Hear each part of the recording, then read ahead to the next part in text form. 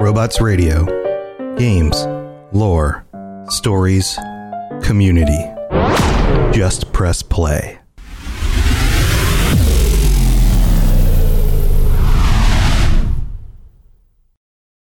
Your brain needs support, and new Ollie Brainy Chews are a delightful way to take care of your cognitive health.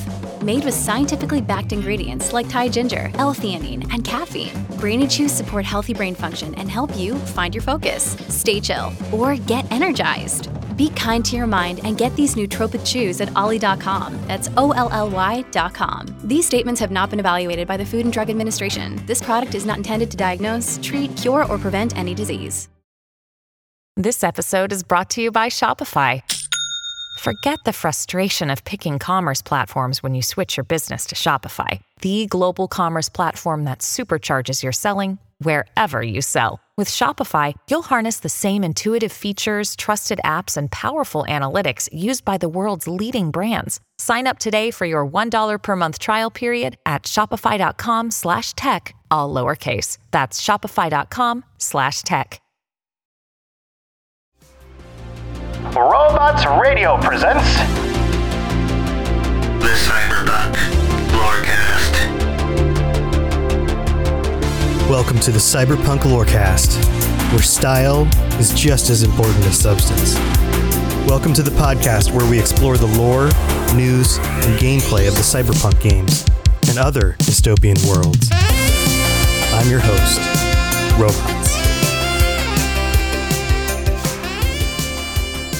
Hey there, Cyberpunks. This is your host, Tom or Robots, and I'm sorry we couldn't do the episode this week live. I've been fighting a cold and had a recent change to my migraine medicine, so my evenings lately have been pretty rough, to be honest.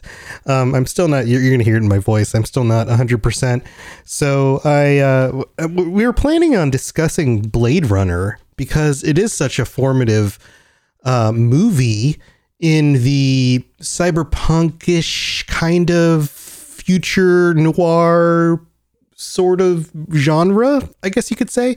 So I posted some questions to Captain Logan to get his take on it, and I'd rewatched the movie, the original Blade Runner, a few months ago, and I had some thoughts on it, but I wanted to pose the question to him as well. So I got his take on it. He sent me his thoughts, and I recently listened to what he sent in. So I'm going to let you guys listen to his take, and then I'm going to follow up after that with some thoughts of my own.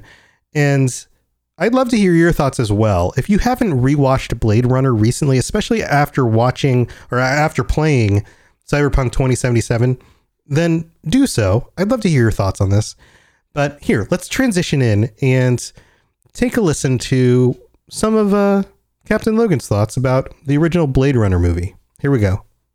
Hey all, I hope you're having a good time.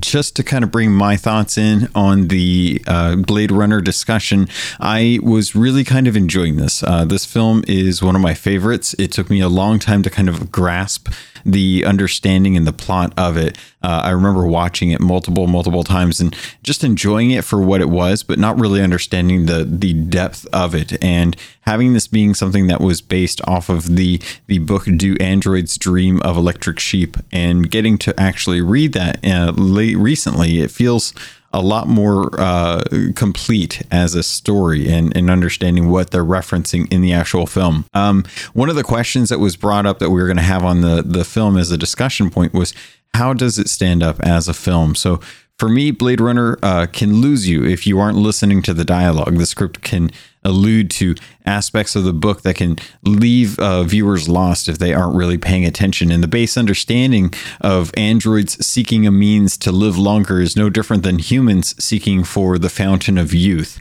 Deckard acts as kind of our way into the world, and a way for viewers to understand and maybe judge for ourselves if replicants should be considered human. He's brought into a situation where everyone else has failed, and understanding the stakes that are in this situation, he kind of has to question whether or not he can actually do it himself. In fact, getting into the film right off the bat, he declines the offer and says that he doesn't want to be involved. But considering the way that the world is, it is definitely set up in a way that he feels like he has to, because to not be a cop means that you're not important in this world. Your stature, your status, and your income are all based on your role. And being a cop definitely affords him some luxuries that he appreciates, even if he is very lonely being as a Blade Runner. Being able to watch this film nowadays, it's clear that the technology that they had back then just did not really take into account what we have nowadays. I don't think anyone prior to the year 2007 would have guessed that smartphones would be as prominent and prolific as they are today. Same thing with touchscreens. We have much better technology nowadays. Flat screen panel TVs, even Windows. You know, you look at most films made in the MCC, Iron Man and things like that. We've really come a long way in what we think that technology will be able to look like in the year that this is actually set. As a story, I think this film still holds up really well. I think that the visuals are great if you take it out of the technology out of it and just think about what's actually going on. You can really kind of look at the story as a whole and understand what they're trying to get across. And the themes, the idea of what's happening is still relevant today. We are still trying to understand if humans are really human, what makes us human, and who is to be the judge of that. And as we progress further and further into our future, many people are still concerned about things like AI or artificial intelligence, whether a sentient being can be created from just the knowledge and algorithms that are present in our world. And if we can create algorithms to a point where they can start crafting their own language and their own understanding, and they can come into a consciousness of their own based on the information from the internet. And having things like that is scary, because as humans, we have that base kind of idea of fight or flight. You know, we want to understand everything. We want to feel like we're in control of everything. And when we bring things into this world like replicants or AI that are better than us, then we start to question if we are still on the top of the food chain. And much like Deckard going against 4 replicants in Blade Runner, we very much fear the idea of having an AI come in and take control. Just look at movies like The Matrix. So as a film, I think Blade Runner does a great job of giving us a way to still understand and empathize with Deckard when he realizes he has to retire these 4 replicants in the film, but also coming across Rachel at the Tyrell factory and realizing that replicants with the right memories can craft their own existence. And while the memories that they have are fake, what is to say that our memories aren't fake as well? We, much like Rachel, remember our memories because we experienced them, but to her, they are just as real. She remembers them as if she had them, but they were implanted. Much like the possibility of us having our memories implanted is out there. Many people do believe that we live in a simulation and that all of our memories are just crafted from engineers who've come up with different outlines and different stories, which is why we have similar memories as other people in different areas. It's all location and memory based off of common themes. And even things like this are still brought up in Blade Runner 2049, where memories are crafted from a single individual, and then those are used in replicants in the future. I talked a little bit about this before when I was talking about technology, but one of the other points that Tom wanted to bring up was how has this aged as a film? And much like the comments about the CRT TVs versus flat panel LCD or LED screens, things have definitely aged less, but at the same time, they've also aged well. In Blade Runner, we don't have flying vehicles. In fact, flying vehicles are still eluding us to this day, even though we have technology that could potentially get us to that point. And I think a lot of that is due to corporations. Corporations are what are restricting scientific ability to progress further and further. If you look at Boston Dynamics and what they do with robots, you can see the strides they've made with how they've been able to craft robots that can do almost as much as we can, but given their form and their actual construction, discussion are a lot more restricted based on what they can do. And it would not surprise me if we start using things like Boston Dynamic robots to send out to different planets like Mars, which, if you think about it, is not too different than what we're doing right now with the Mars rover. And realistically, if we can craft an AI that is sophisticated enough to accomplish things on their own and be able to take orders from NASA, from Houston, and be able to execute those orders the way the Mars rover does, if you use that with a Boston Dynamics robot, how different are they from replicants? Replicants are just there to pose as a human force for different workers who are on Mars, whether they're soldiers or whether if they're pleasure robots or whether they're there to act as ciphers for people to be able to understand how they're feeling about themselves, act as therapists in a way.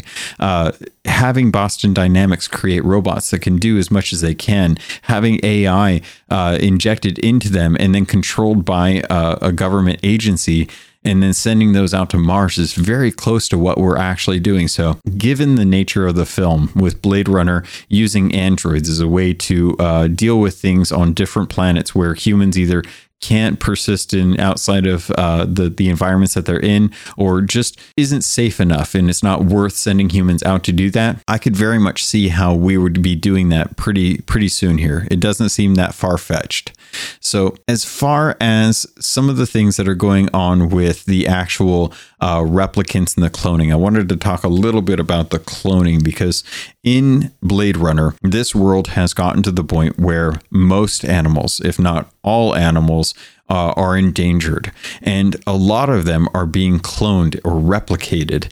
And it comes down to that question, like the ship of Theseus. If you replace every part of that ship, will that ship still be a ship, or the ship of Theseus? And much like with the animals in Blade Runner, or in the book, animals come at a premium, real actual animals. You have to be pretty well off to be able to afford actual animals. So most of the animals that you will see in the world are actually clones based off their original creations. And those clones, while still beautiful and seem to be exactly what they should be, are not considered the same. And that is also part of the basis for the film.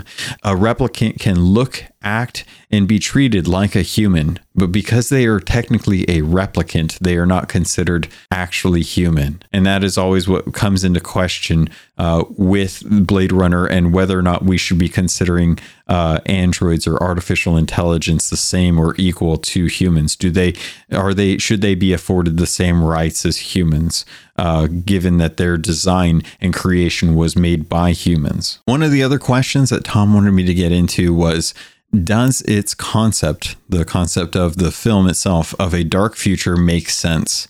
And I think that is, for me at least, unequivocally yes. I do think it makes sense. We're living in a world in Blade Runner where it's easy to see that cultures from different worlds or different continents have all kind of meshed together, that it's understandable for us to run into areas where our language and other languages, in our language, I mean English, if you're understanding what I'm saying, are mixed in with other languages like Chinese or Japanese with Spanish and Italian. Things like that are commonplace, and multiple people should understand that. With the idea of it being a dark future, that is not too far from current day. We are currently going down a path where it is very easy for you to assume that if we continue to do what we're doing in the rainforest, if we continue to progress as far as AI and robotics is going, then it is not too far from a future where we are running into a situation where cities are overpopulated because people have had to move out of rural areas because it's not sustainable, because they have to live in smaller confined areas where they can get to resources quicker and better, that they can't support larger networks of electricity because the fuel resources that we used to rely on are not being replaced with more natural means of energy, more renewable energy anarchy, things like that. And because of that, we've whittled down away some of the forests, and the oceans have either risen or receded, and we've lost or we've overfed the off of the seas, and the trees and forests are starting to kill off multiple types of animals and species and genomes out there. So it makes sense that in a world where we are living in this dark dystopian future, we could get there very easily. It's not going to take a whole lot. In fact, most of it's going to take apathy, which is probably one of the easiest things that I think the human race can muster to do for most of this. I hope that we don't get to that point. I like keeping this kind of a thing in film and in storytelling. And it serves as a way for us to remind each other that this is not the world we want to live in, and we should probably pay a little more attention to our actual world so that we don't get to that. The last question that Tom wanted to pose as a discussion topic was, why do we consider this to be a foundational work of cyberpunk genre? And that one's a little bit tougher. I think that this film could offer a lot of different alternatives for what it's considered as far as genre. I think a futuristic noir or a sci-fi noir is probably a better idea of what this is. I think cyberpunk itself is actually gleaming more off of this than cyberpunk, or than this is actually acting as a foundation for cyberpunk. I think what this film does is it gives us a look at what a world could be in a cyberpunk future, or a dystopian cyberpunk future, where it is always dark, it is always rainy, it is always crowded, it always feels like you're not more than a few steps away from another human being, because there's just no place for people to live. And because of that, you don't have those nice wide open streets with lots of cars. In fact, the cars have had to adjust to be up in the sky to be able to just get around from place to place. And it's easy to see like where you would pull the cyberpunk from that. When I think about cyberpunk, I think of a lot of neon, a lot of dystopian and anarchy, and there's not too much of that in this. There are neon signs everywhere. There are definitely aspects of that in the film itself, but this film tackles more serious topics than I think most cyberpunk genres really do, unless you start getting into some of the deeper stories with the tabletop RPG and what you can craft as an actual GM.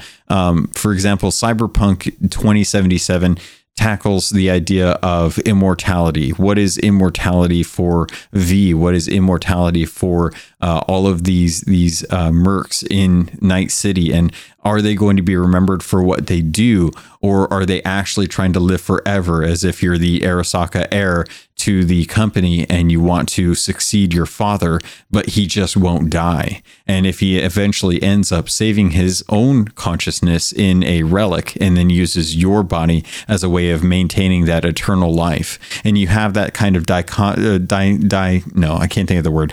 You have that kind of balance between, should you die a legend, or do you live forever in infamy? And I always go back to that idea of the quote from Dark Knight, where you either die a hero or you live to see yourself become the villain. As far as foundational work goes, I will say that Cyberpunk does a lot to try and emulate the atmosphere and look of Blade Runner. I think Ridley Scott was an amazing prodigy when it came to directing, and I think he pushed a lot of buttons when it came to making films.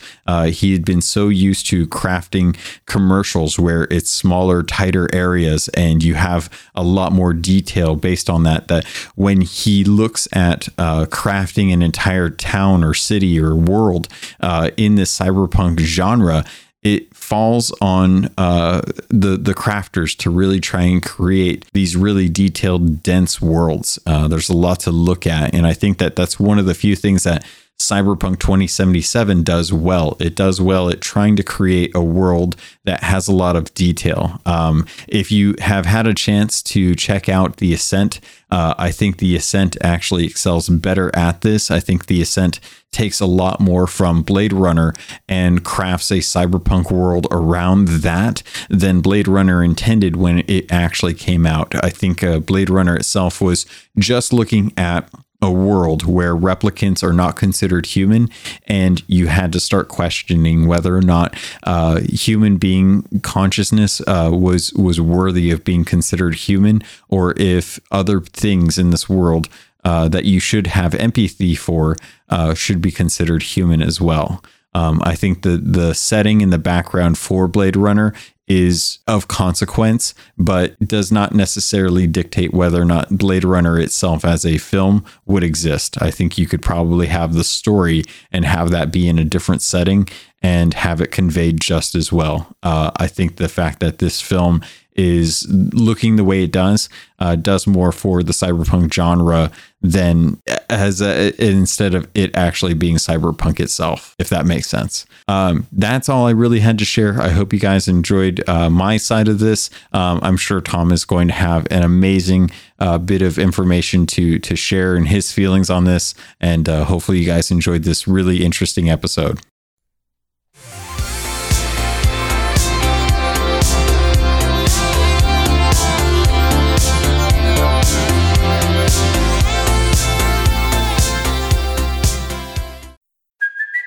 It's Kaylee Cuoco for Priceline. Ready to go to your happy place for a happy price? Well, why didn't you say so? Just download the Priceline app right now and save up to 60% on hotels. So whether it's Cousin Kevin's Kazoo Concert in Kansas City, go Kevin, or Becky's Bachelorette Bash in Bermuda, you never have to miss a trip ever again. So download the Priceline app today. Your savings are waiting. Go to your happy place for a happy price. Go to your happy price, Priceline.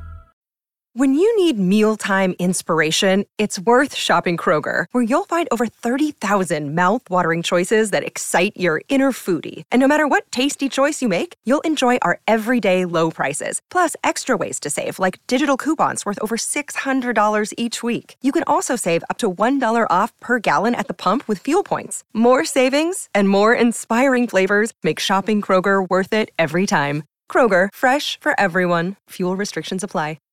Have you ever wondered how deep the Elder Scrolls lore rabbit hole goes? Have you got a grasp of the basics and want to find out more about the universe? Written in Uncertainty is here to help you. We'll be mixing in philosophy, theology, and whatever other theory is useful with Elder Scrolls texts to untangle some of the biggest questions in the series, like what are dragon breaks, how does Chim work, where did the Dwemer go, and more. Check us out at writteninuncertainty.com or find Written in Uncertainty on any podcatcher. Thanks for listening, and catch you later in the Grey Maybe of Tamriel. All right, so it's the middle of the show, and I know this is a weird episode, so thanks for hanging in there with us, guys. But this is the part where we get to thank our patrons, so thank you, patrons. You guys are amazing. Thank you for hanging in there with us during these weird episodes where we both kind of record our own sections, but I wanted to make sure that you got an episode this week at least, so thanks for hanging in there. And if we've been helping you get through your day, or you know, just making the world a better place while you drive to work or work at work or, you know, whatever, then please check out patreon.com/cyberpunklorecast and check out the different tiers, and maybe you sign up, toss a coin to the Witcher. No, toss a coin to the Cyberpunk. That doesn't make any sense either. Man, I need to get over this cold. But go check things out, and thank you to all of our patrons. You guys are the best. Here, let's get on with the rest of the show so I can talk about Blade Runner. All right, here we go.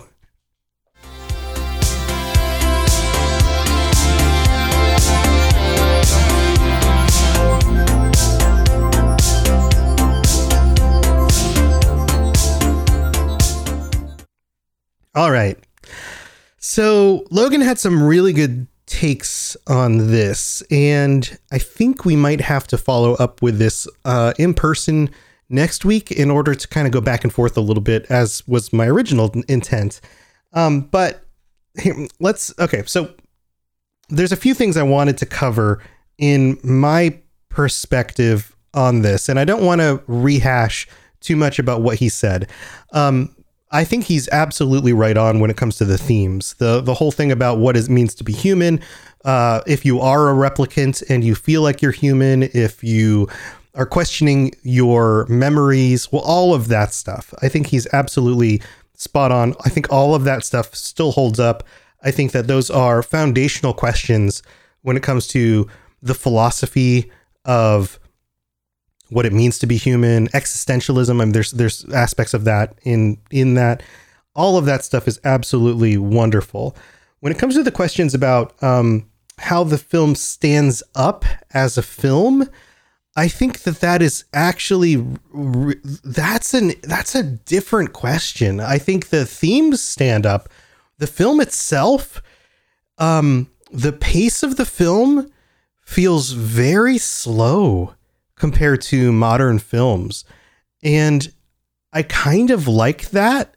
It feels almost alien compared to many current films, because the pace of films continues to increase. It's hard for us to watch a movie that is slow anymore. Everything clips at such a faster pace. We have cuts all the time. Things just cut. In this movie, when you watch it, there are moments where you just are watching a scene and you can tell that the characters are talking, but the dialogue is very quiet until you get closer to them.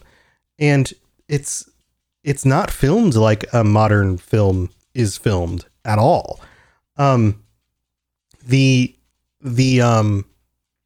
visual design of the film is very different than modern films. Logan mentioned the detail in the scenes, and that there's just a lot of detail in each of the images, and I think that's done on purpose, and I like that. I like that every scene has lots of things going on. The scenes in Deckard's apartment, there's a lot of stuff just laying all over the place. Everything is dense. Obviously he mentioned that like they couldn't have anticipated the invention of the smartphone and things like that. So, like they put everything, when they zoom into the technology on the screens, it's all like this analog, like tape looking technology. And they figured out that we'd be able to, have higher definition stuff.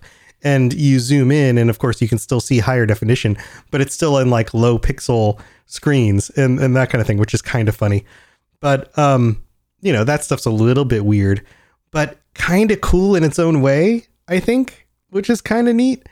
The biggest thing about the aging of the film to me is the delivery of the lines. And it's almost as if the English that they are speaking in the film comes from a time previous to the 1980s.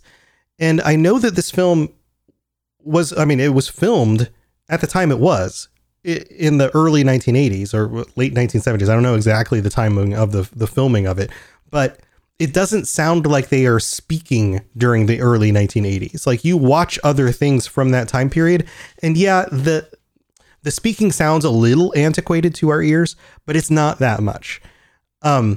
The way that some of the characters talk in this, some of the things that they say and the reactions that they have sound more like characters talking from the 1950s. I don't know if that is the film noir thing coming across, if they are purposely doing that in order for it to feel old to the 1980s ear, or if that is just aspects of the 1980s that were still around that don't usually get filmed. There's something about that I find odd and yet interesting. And I don't know if that is to make the film feel like the 1950s, or if that was a projection into the future where they were showing... I want to come up with a specific example. So at the beginning of the film, where there's the interview of the android is being interviewed before he flips out and kills the guy interviewing him.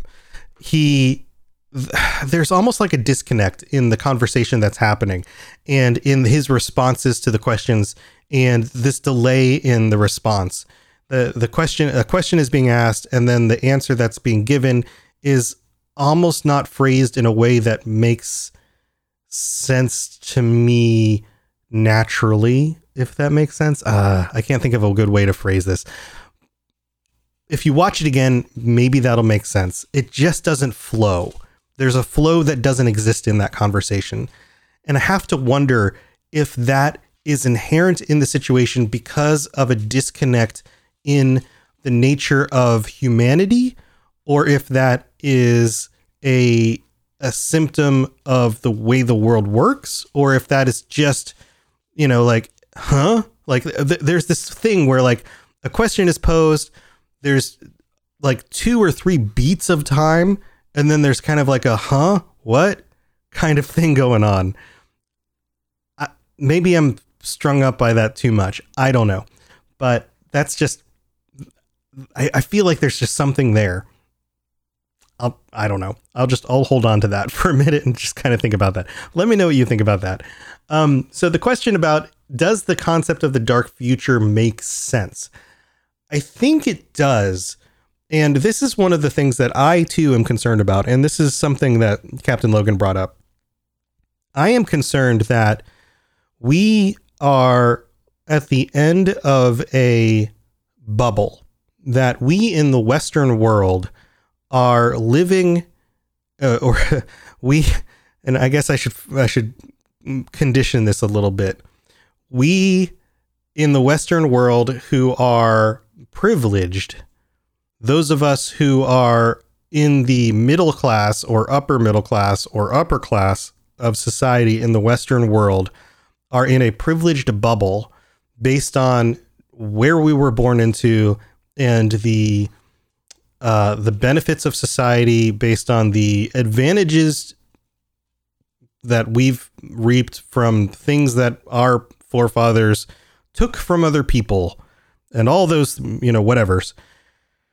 Because we live in a society that is more comfortable and more privileged than anybody else has ever lived in throughout all of humanity, except for the aristocracies of some societies.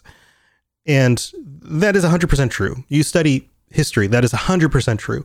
Throughout most of history, 99% of human beings have lived in absolute squalor, in terrible conditions, in situations where they've had to work their fingers to the bone in order to just have enough food to eat, in order to provide for their families, have had no chance for vacations, anything like that. You look through most of history, the majority of history, and this idea of like the 20th century Western society, nuclear family who can have, 2.5 children and a car in the garage and can go on vacations and all of that kind of stuff, that's a bubble. Health insurance, all of that stuff, it is a bubble. And that we're coming to the end of that. And if the world continues in the direction it does, as it comes to things like the pollution of the world, global warming, the growth and power of the corporations and the organizations that run our countries, not our countries themselves, because our countries themselves are the people, and the people of most of our countries are good, hardworking people. The organizations that run our countries tend to be different than the people who are actually the people of our countries, but most of the organizations that run our countries are power hungry and abuse the good, kind people of our countries. And I don't want to get too political with all of this, but all of that stuff means that we are heading closer and closer and closer to a dark future, a future where the distance between the haves and the have-nots is more in line with the way the world was 500, 1,000 years ago than the way the world was 30 years ago in Western society. And I have a feeling that with the advent of technology and the abuses of that technology and the abuses of power, that the people who have that technology and the know-how to use it will make use of it. And they will find ways to keep people down and to abuse the legal systems. And as we get to a post-capitalist, post-democracy society, the people in charge will figure out how to leverage those systems in order to keep people down. It's what happens time and time and time again, is that people figure out how to game the system, and then we have to reinvent the system. Study history. It happens over and over again. That's why there are revolutions after every significant period of time where the people have to just clear the slate and figure it out again. Unfortunately, this is a bigger topic. We don't have a new landmass to move to. But maybe we will. Maybe we'll move to the moon or Mars or something. But that's a whole nother thing. And that, of course, creates another weird, dark future. And who knows? Maybe we'll get replicants on the Mars, and then we'll actually be living in Blade Runner. So yeah, maybe it does actually make sense. Maybe this is where we are headed and could be a very interesting future indeed. Now, why do we consider this to be a foundational work for cyberpunk, for the cyberpunk genre, or do we? I think we do. I think this tends to be pointed to often. I think what we get often in cyberpunk tends to be a little bit flashier, a little bit more stylized than what we see in Blade Runner. But Blade Runner, I think, sets the palette for the dark hopelessness of it, the sense that the city chews you up and spits you out. All of that, I think, really does set the tone for what we get in cyberpunk. I think that is the foundation for where we see this going. Otherwise, it's stylistically different. And that might be because this was created at the beginning of the 1980s and we didn't quite have the full effects of the full 1980s punk aesthetic. We were at the beginning of that. We weren't at the full mid 80s, early 90s fruition of the punk aesthetic, which tends to be included in a lot of cyberpunk visual design.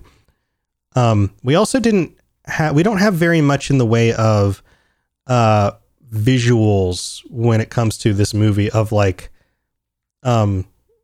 augments, like characters with robotic looking arms and, those kinds of things.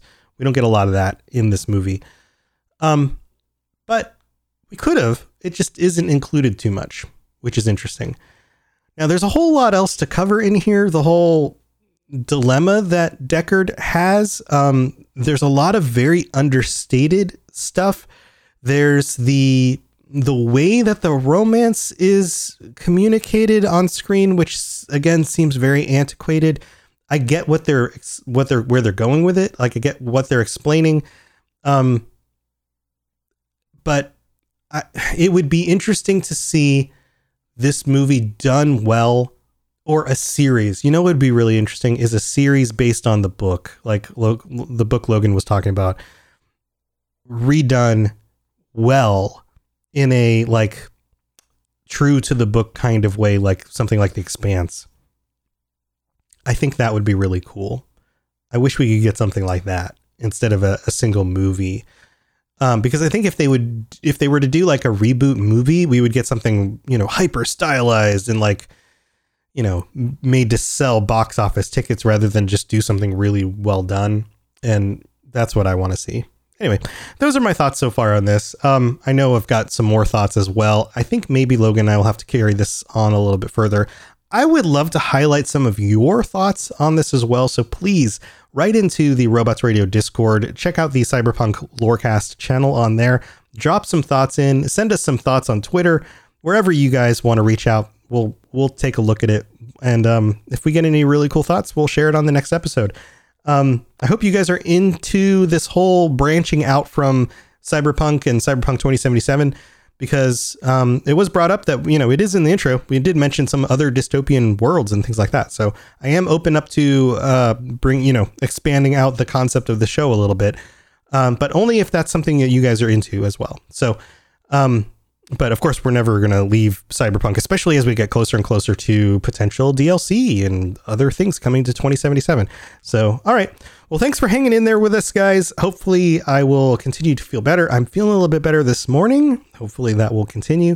And I will be able to join you guys again live on Sunday night this coming week. So thanks for hanging out. I'll see you guys next time. All right. Bye, everybody.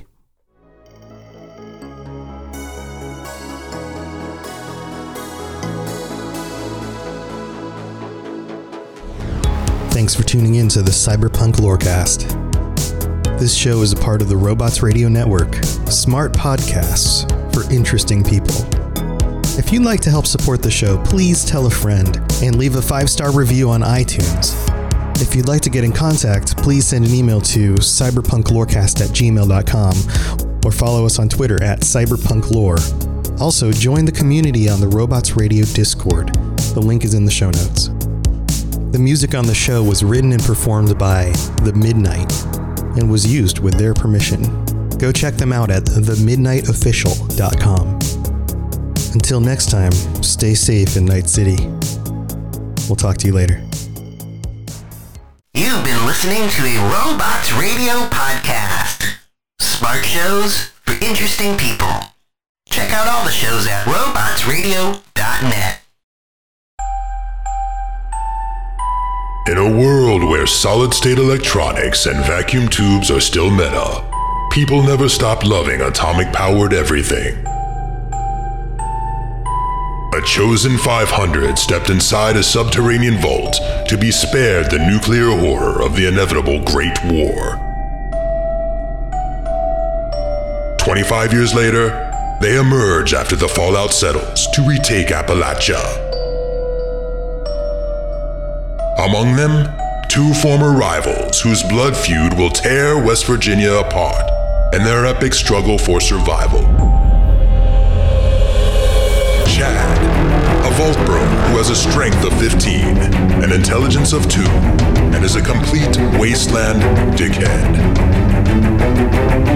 Simon, a complicated anti-hero who chooses light and hope, but accidentally becomes a cannibal and wakes up naked and afraid with a Scorch Beast queen after a date goes terribly wrong. What? I mean, it's a wild wasteland, right? This dark humor radio drama will have you driving off the road and crawling out from under the fallout. 2 men, 1 wasteland, and so many nukes. Chad, a Fallout 76 podcast, rated R, now streaming on your holotape player podcasty thing.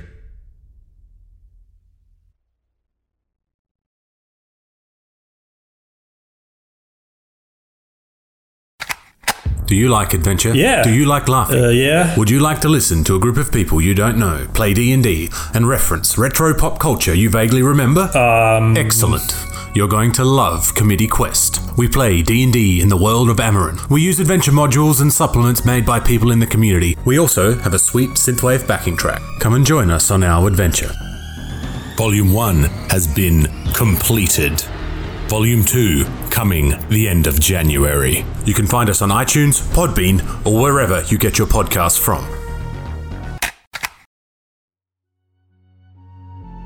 Hi, I'm Aaron.